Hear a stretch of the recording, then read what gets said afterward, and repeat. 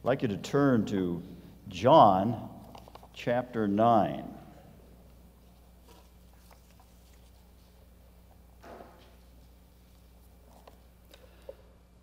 Some of you old-timers may remember Bob Davenport.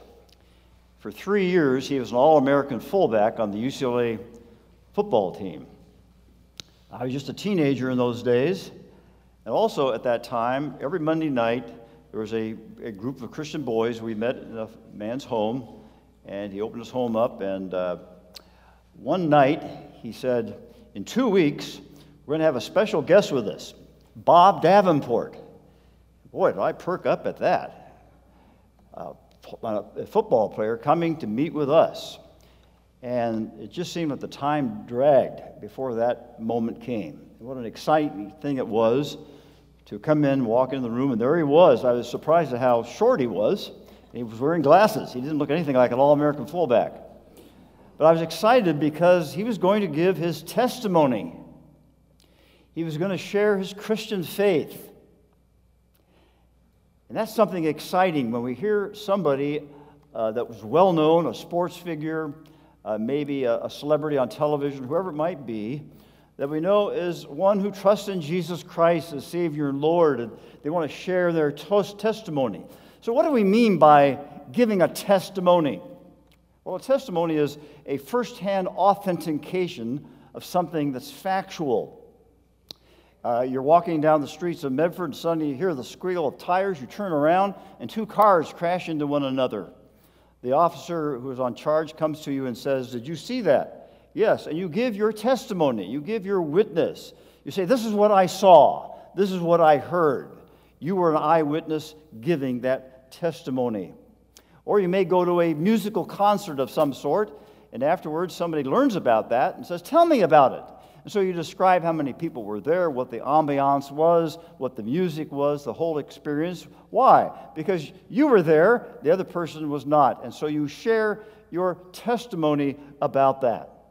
This idea of giving testimonies has become associated with many in our Christian churches. And let's face it, we perk up when we hear somebody famous. We also perk up when we're talking with somebody and they share their testimony about a wonderful conversion experience that they have had. So we want to think a little bit this morning about giving a testimony. If you're a believer here this morning, what should your testimony be? What would you say?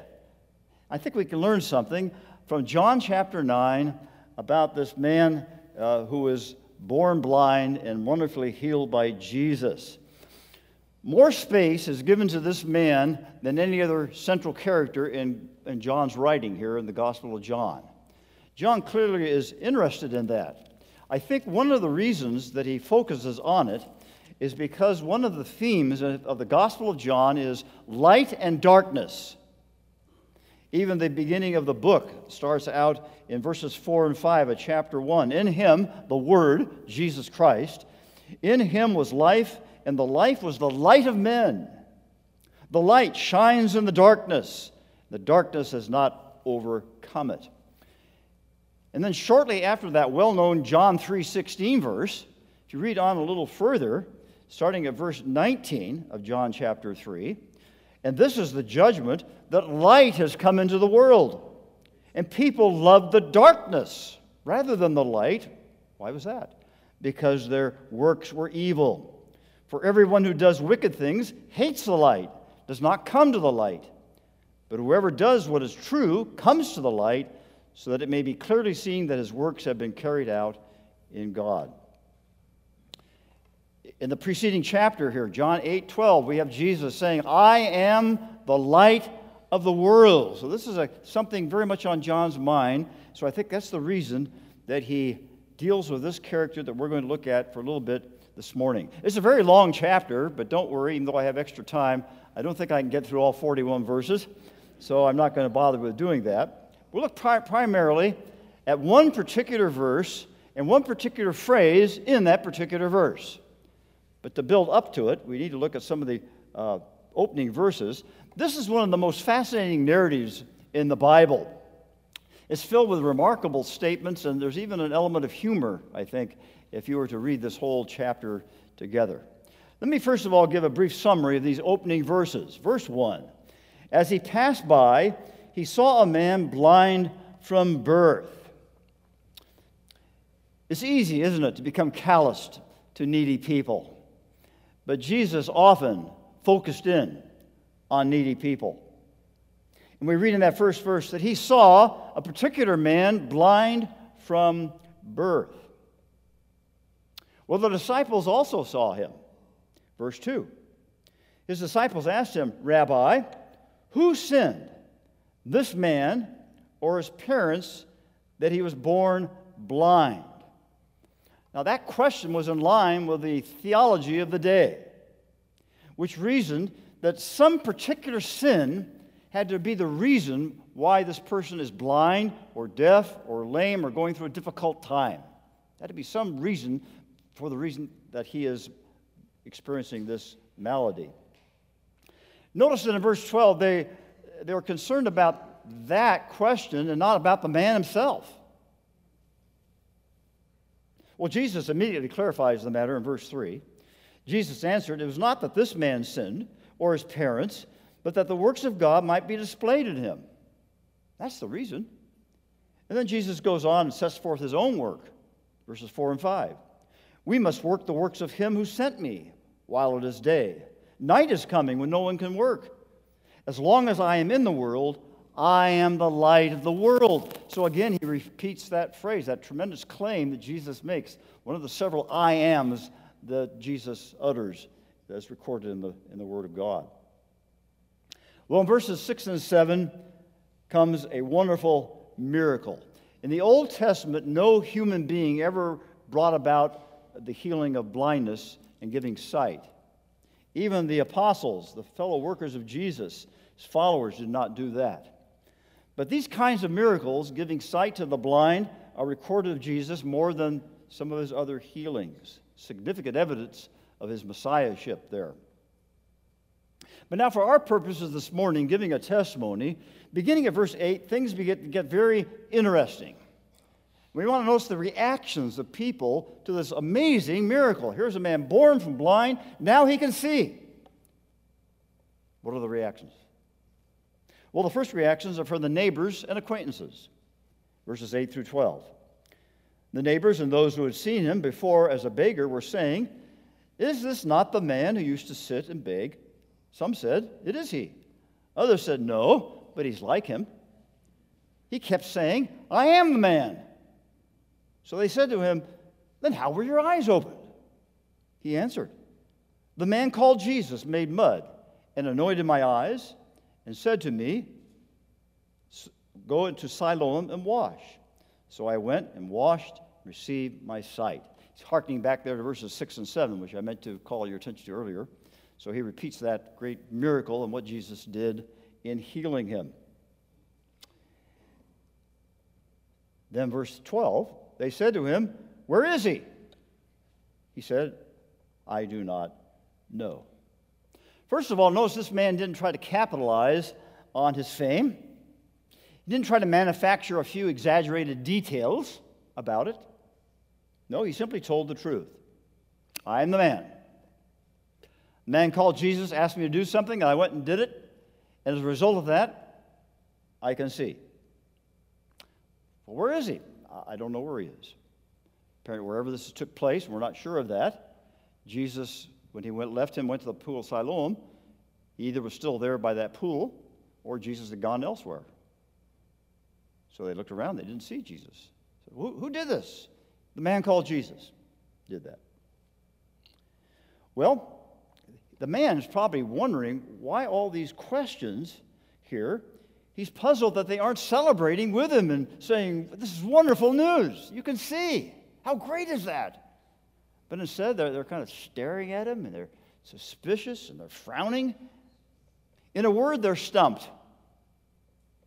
So what would they do? What did you do when you were stumped? You went to the religious leaders of the nation, the Pharisees in particular. So how do they react? Look at verses 13 through 17. They brought to the Pharisees the man who had formerly been blind. Now it was a Sabbath day when Jesus made the mud and opened his eyes. So the Pharisees again asked him how he had received his sight. He said to them, "He put mud on my eyes, and I washed, and I see." Some of the Pharisees said, "This man is not from God, for he does not keep the Sabbath." But others said, "How can a man who is a sinner do such signs?" And there was division among them. So they said again to the blind man, "What do you say about him, since he has opened your eyes?" He said, "He is a prophet." Again, like the neighbors and the acquaintances, no concern for the man, no rejoicing with this man that now could see. Nothing like that. Confusion, division. Some said one thing, some said another. Well, he seems like he's the man. I'm not sure he is. What's this all about? So what are they going to do? Well, they're going to pass it off to somebody else, the parents. Verses 18 through 23. The Jews did not believe that he had been blind and had received his sight. Isn't that amazing? Until they called the parents of the man who received his sight. And they asked them, "Is this your son, who you say was born blind? How then does he now see?" His parents answered, "We know that this is our son, that he was born blind. But how he now sees we do not know, nor do we know who opened his eyes. Ask him, he's of age. He will speak for himself." And then John, as it were, a little parenthesis here, puts these words in. His parents said these things because they feared the Jews, for the Jews had already agreed that if anyone should confess Jesus to be the Christ, he was to be put out of the synagogue. Therefore, his parents said, "He is of age. Ask him." Another effort for the Pharisees to try to shake this man, they approach his parents. A desperate thing to do here. Maybe we can find out some information from them. And they answer the way we would expect they would do. "Is this your son? How can he now see?" And they say, "Sure, we know he's our son. And we know very much that he was born blind. We've been dealing with this thing for years. We know that. But don't ask us how this happened. We can't tell you. Ask him. He's old enough. Go to him." So back to the Pharisees it comes in verse 24. So for the second time they called the man who had been blind and said to him, "Give glory to God. We know that this man," I'll talk about Jesus, "this man is a sinner." So there they are, still in disbelief, still trying to trick this blind man, trying to put words in his mouth because they despise Jesus so much. And that brings us to the particular verse and a particular phrase in that verse that I want us especially to think about this morning. Verse 25, the testimony of the healed blind man. He answered, that is the blind man now who is now can see, he's answering the Pharisees, verse 25, "Whether he is a sinner, I do not know. One thing I do know, that though I was blind, now I see." Look at that last phrase. Once I was blind, but now I can see. Especially that phrase in verse 25, "One thing I do know." First of all, this man had an assurance, not insurance, assurance, assurance, a confidence, an assurance. I know. His confidence was focused on one undeniable fact, as far as he was concerned. Once I was blind, now I can see. There were some things that he did not know. Surely that day he didn't know that Jesus was going to come and focus on him and put mud on his eyelids and touch him and then heal him and give him this wonderful gift of sight. He didn't know that. He didn't know exactly who this man was. He had picked up the fact his name was Jesus, so he knew that. And at the end of verse 17, he ever knew something about the fact that he was a prophet of some kind. He knew that. But exactly who Jesus was, he still didn't know. And to the question in verse 12, well, where is he? He said, I don't know. I don't know about these things. But I'll tell you one thing I do know. Once I was blind, now I can see. In effect, his response to the Pharisees was, I don't know in the way you say you know. You just got saying that you know the man's a sinner. I can't deal with that. But you are learned men, supposedly with all the answers. But all I know is that now I can see. So how does this relate to you who are here this morning, who are Christians, who are believers in Jesus Christ, and you're thinking about, how do I give my testimony? I'm not very well versed in speaking to people. I'm kind of shy. You know, what can I do? You focus on what you know. There are many things about the Bible that you may know. I've been to seminary. I've been a minister for many, many years, and there are many things in this book I don't know. There are many theological things, doctrines of the Scriptures that I don't fully understand. And if I, as an ordained minister, don't, you're sitting there thinking, well, how am I supposed to know all this? And perhaps that bothers you in the matter of giving a testimony. You don't know enough. But if you are a believer, you do know that your eyes have been opened to the gospel truth that Jesus died for sinners, that he was raised again from the dead. He's ascended into heaven. He's coming again someday, and you believe that, and you know it to be true. You know you have passed from spiritual death to spiritual life. How? Because your blinded spiritual eyes have been opened, and there are some things in the Word of God you do understand, and praise God, they are a part of who you are, and you cling to those, and you're assured of those things. Can a person have come to fellowship of God's Son and not know that? Christians are people who know.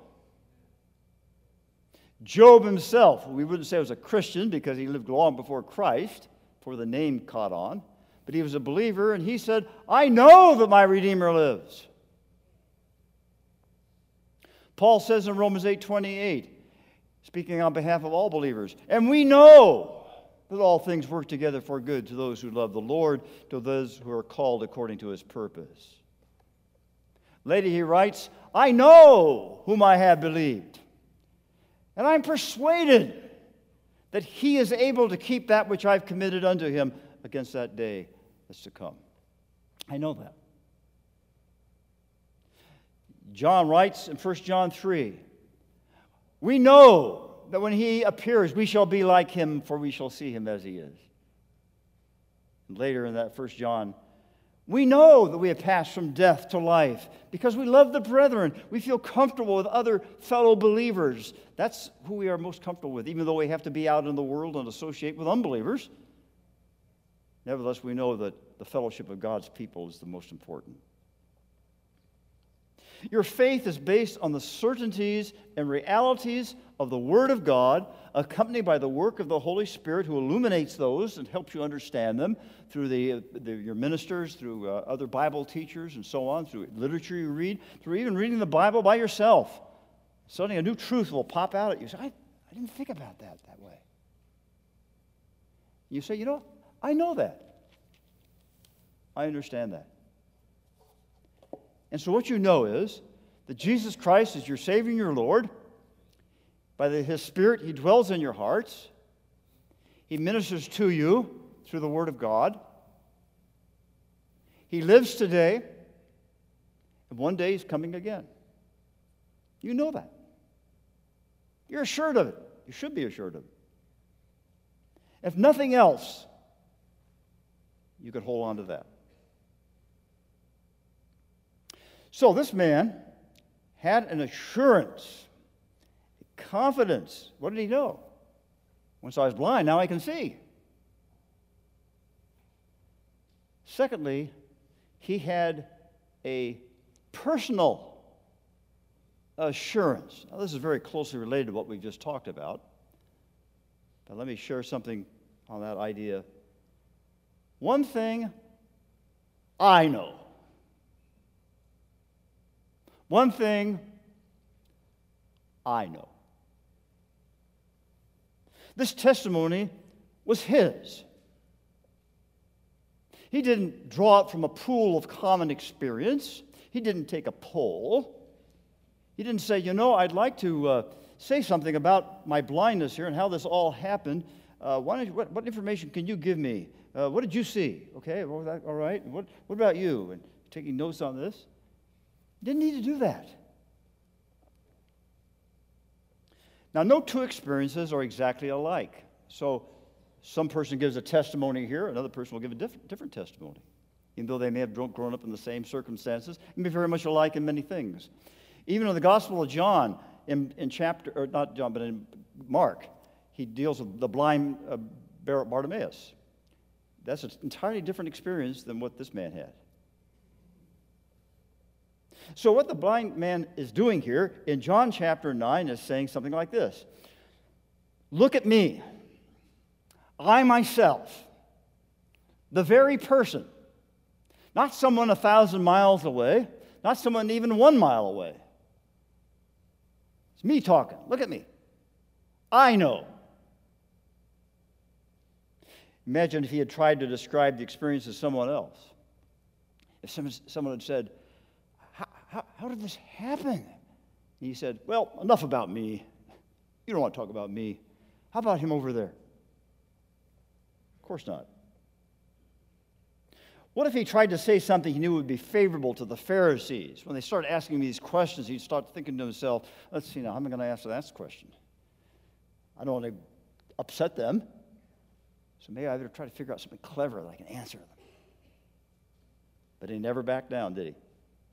He well remembered those long days of darkness, of begging, of groping, of loneliness, of uncertainty, of fear, of hopelessness. That had been ingrained into who he was, and then suddenly he could see. End of verse 7. He went and washed and came back seeing. End of verse 11. The man called Jesus made mud, anointed my eyes. He said to me, go to Siloam and wash. So I went and washed and received my sight. End of verse 15. He put mud on my eyes. I washed and I see. Jump down to the end of verse 30. You do not know where he comes from, and yet he opened my eyes. And then, of course, here in verse 25, one thing I know, once I was blind, now I can see. I can see, he says to these Pharisees. Can't you see that I can see? Look, I can see. I can see. You're over here. You're over here. I can see this over here. I see that rock over there. I see that bush. I see those trees. Can't you see that I can see? I've been healed. It's part of who he was now. That raises an interesting question. Why couldn't they see? We're looking at this now some 2,000 years later, and we know it. Many of us have seen this passage before, and we understand it. We scratch our heads and say, why couldn't these guys see it? Well, if you go down to the end of the chapter, those last verses, begin at verse 39, Jesus said, for judgment I came into this world, that those who do not see may see, and those who see may become blind. Some of the Pharisees near him heard these things and said to him, are we also blind? Jesus said to them, if If you were blind, you would have no guilt, but now that you say we see, your guilt remains. Without getting into all that meaning of those verses, Jesus is in effect challenging these men, confronting them with their own hard-heartedness, that they simply refused in their own simple hearts to see it. And that's true today. People who are unbelievers who come in contact with the gospel message, and you've probably dealt with these people before, you may have them in your own family. And you explain it to them, you have them look at it, and they might show interest in it, but they just don't respond to it. They just don't understand it. They just don't see it. That's the curse of the sin upon the human heart. That's what sin has done to humanity in their blindness. So, again, giving a testimony, what does this mean for you? Your testimony is your testimony. It's not mine. I have a different one. You have a different one than that person over there. Yours is different than this one over here. It's your personal assurance that you need to share. This is what I know. What I know.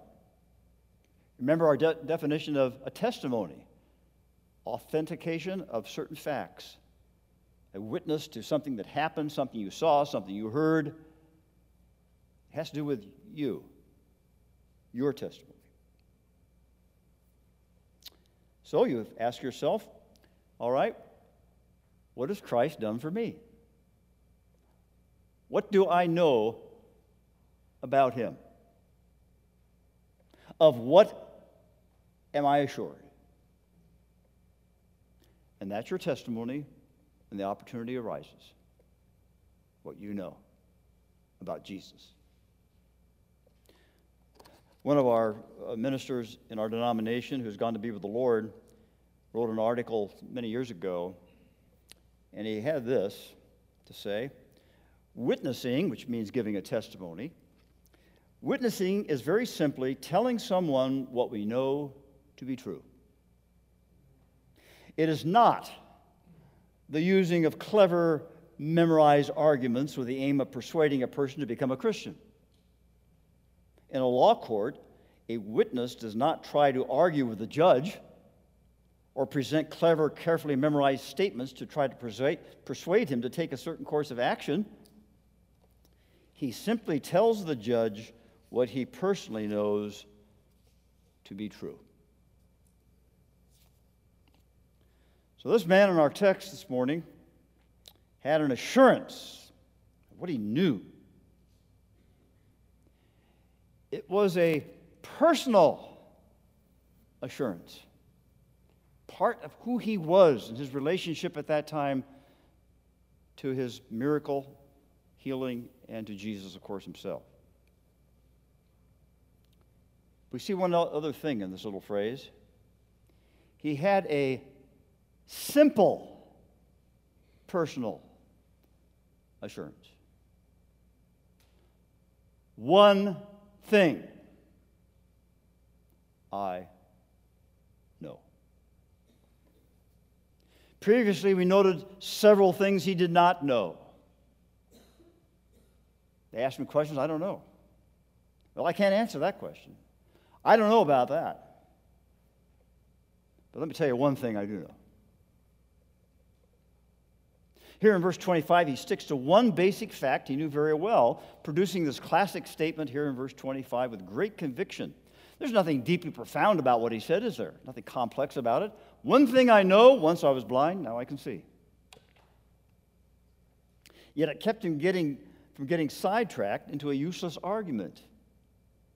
It enabled him to rebuke fearlessly the unbelieving Pharisees. He was a forerunner of Peter and John in Acts chapter 4, verse 20, who said, "We cannot help speaking about what we have seen and heard." There is no way that the unbelieving opposition to Peter and John of that day were going to change their minds, because they had seen something and heard something regarding Jesus, and they were clinging to that assurance fully and completely. Later, John would write in 1 John chapter 1, verse 3, "That which we have seen and heard declare we unto you." Simple, to the point. Now, I want you to imagine for a moment, and maybe for some of you it won't take too much imagination because it's very clear in your minds. You have somewhere along the line entered into a discussion with a professing atheist, or a skeptic, or an agnostic, someone of that nature. Or maybe even an obnoxious family member. You talk with them, I don't want to hear that anymore. And they start bringing out all these arguments. Where did Cain get his wife? Those kinds of things. They throw all this information out at you, and pretty soon you find, well, I better step back. What can I say to that? How can I possibly argue with that? I don't have all my points, and I think I know 2 or 3 things, but I probably need 10 things to ask. He's asked me this question. I don't know how to deal with that. So I better just be quiet. There's no way I can give a testimony. Someone has said that an ounce of testimony is worth a pound of propaganda. And you should be able to say, look, you raised some good points. You asked some good questions. I don't think I'm in a position to answer them, at least not right now. Maybe give me a little time. We can get together next week sometime. I'll be glad to talk with you about it. Maybe I have to take you to my minister or an elder or somebody, and they can talk to you. I don't think nothing I can do. But one thing I do know. Once I was blind. Now I can see. Jesus has touched my life. He's changed me. I now see things in the Word of God that I didn't see before. And my friend, or dear Uncle Joe, whoever it might be, my hope and prayer is that you would be able to have your eyes open to see what I see. It's very simple. Right to the point. Now, an interesting thing here is at this point in the narrative, this man is not yet converted. He's on his way. The Spirit is working in his heart. But he's not quite there fully yet. That won't occur till you get down to verse 35. And in verse 35 of John chapter 9, we read, Jesus heard that they had cast him out of the synagogue and so on. And having found him, he said, do you believe in the Son of Man?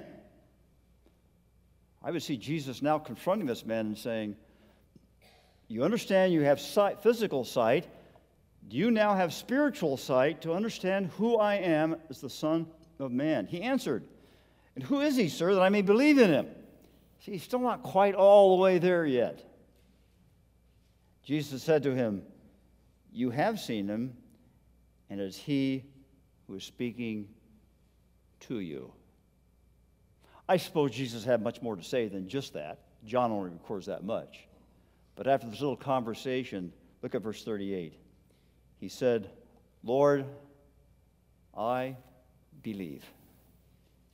And he worshiped him.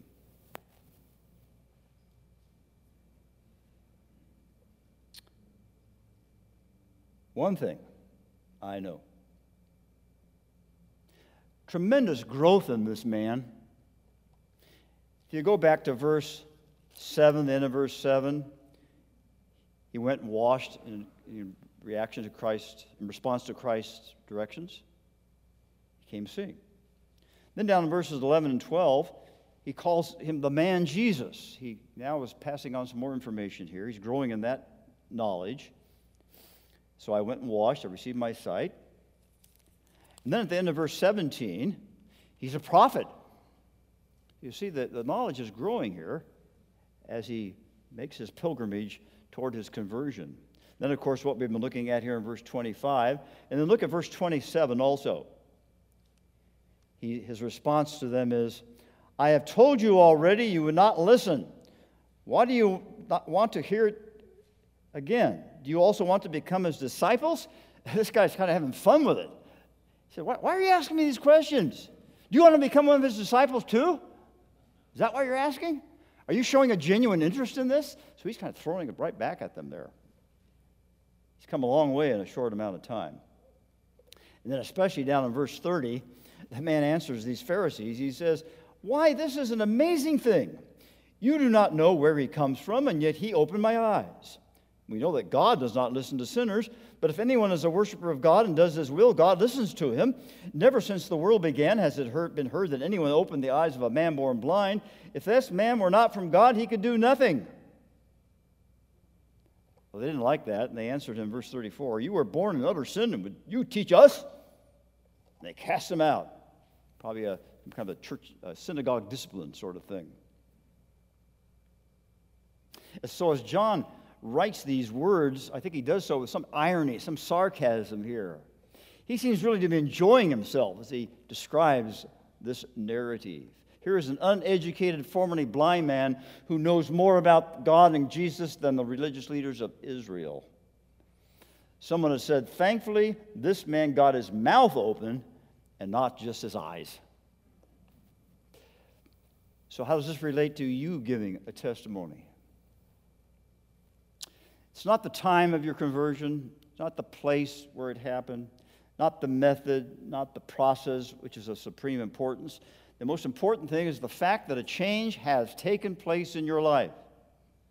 That although you were born with the curse of Adam's sin upon your hearts and your nature, you know now that you are not spiritually blind, but able to understand and know God's grace by faith. You know what Jesus Christ has done for you and continues to do. To put it in more the vernacular, I ain't what I ought to be, I ain't what I'm going to be, but I ain't what I was.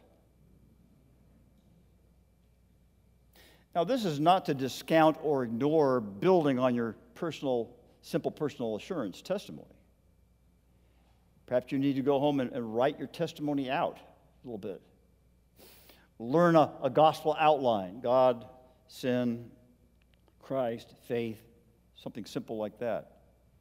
And of course, there's no substitution for just learning the Bible better and what it says and what it teaches. One's faith needs to be grounded upon and growing in the infallible truth of the Scriptures. So you need to build on your testimony. But you don't need all that information to be able to give a simple, personal assurance testimony as did this man. Now there's one more point I need to make, because some of you out here probably can give very exciting testimonies. If I were to have you come up here right now, you'd say, well, it happened when I was in the Army, or it happened when I was a teenager, or I was in my 50s before I came to know the Lord.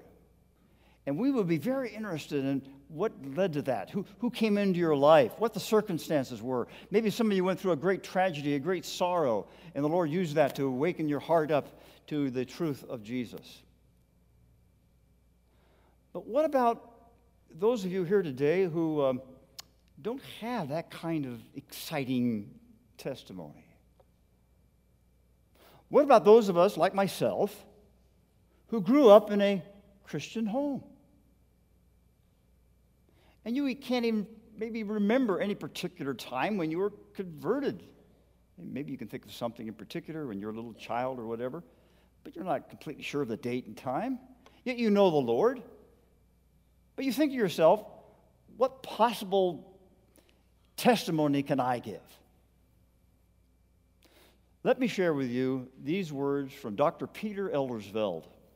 Dr. Eldersveld was for many, many years the radio voice of a program called the Back to God Hour, sponsored by the Christian Reformed Church. He was giving a message on the Philippian jailer in Acts 16. What must I do to be saved?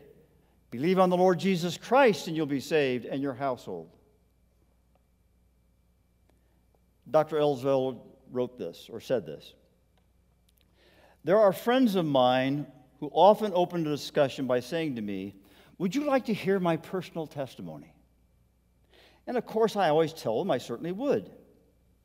And they tell me some wonderful stories of God's grace and how they were rescued spectacularly and dramatically out of a life of sin maybe in the middle of their years, or maybe after a wasted youth. But there's always one thing about it that bothers me. I get the uncomfortable feeling that somehow they think that I'm kind of a second-rate Christian because I can't tell a story like that. I never had that kind of experience. And yet I don't feel like a second-rate Christian. That's why I want to tell my personal testimony to them. It goes like this. I can put it in one sentence. I have never known a day in all my life when I was not aware of God and His love for me. Now, don't misunderstand. That doesn't mean I haven't been a great sinner. I have been as great as any and worse than many.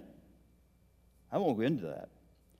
But I just want you to know that no matter how great the sins, there has never been a night in my life when I could not be aware that God forgives sinners like me. My parents brought me up that way from the very earliest moments of my life. They brought me up to believe God's promise about the cost of the blood of His Son. Now, maybe to you that isn't a spectacular story, but I think it is the most spectacular thing in all the world. Not that a man in the middle of his years could suddenly come to this discovery, but that a man conceived and born in sin from the moment he draws his first breath can be aware of the gospel and have Christian parents who bring him to church. Do you know anything better than that? I wouldn't change places with the Philippian jailer who had to come to that later in his life. I'd rather have been one of his children. I say that is something spectacular. So you see, whatever your conversion experience has been, growing up in the church or a conversion experience later in your life, you have a testimony to give. And if you're sitting out here this morning and you're thinking to yourself, I don't know Jesus. I don't know the Lord that way. I don't have that assurance. And you need to turn to Him. You can do that in your own heart. Talk with somebody here in the church. Get the information you need and turn to Him. But if you have, you can give your testimony as did that blind man long ago who said, one thing I know. Once I was blind, but now I can see.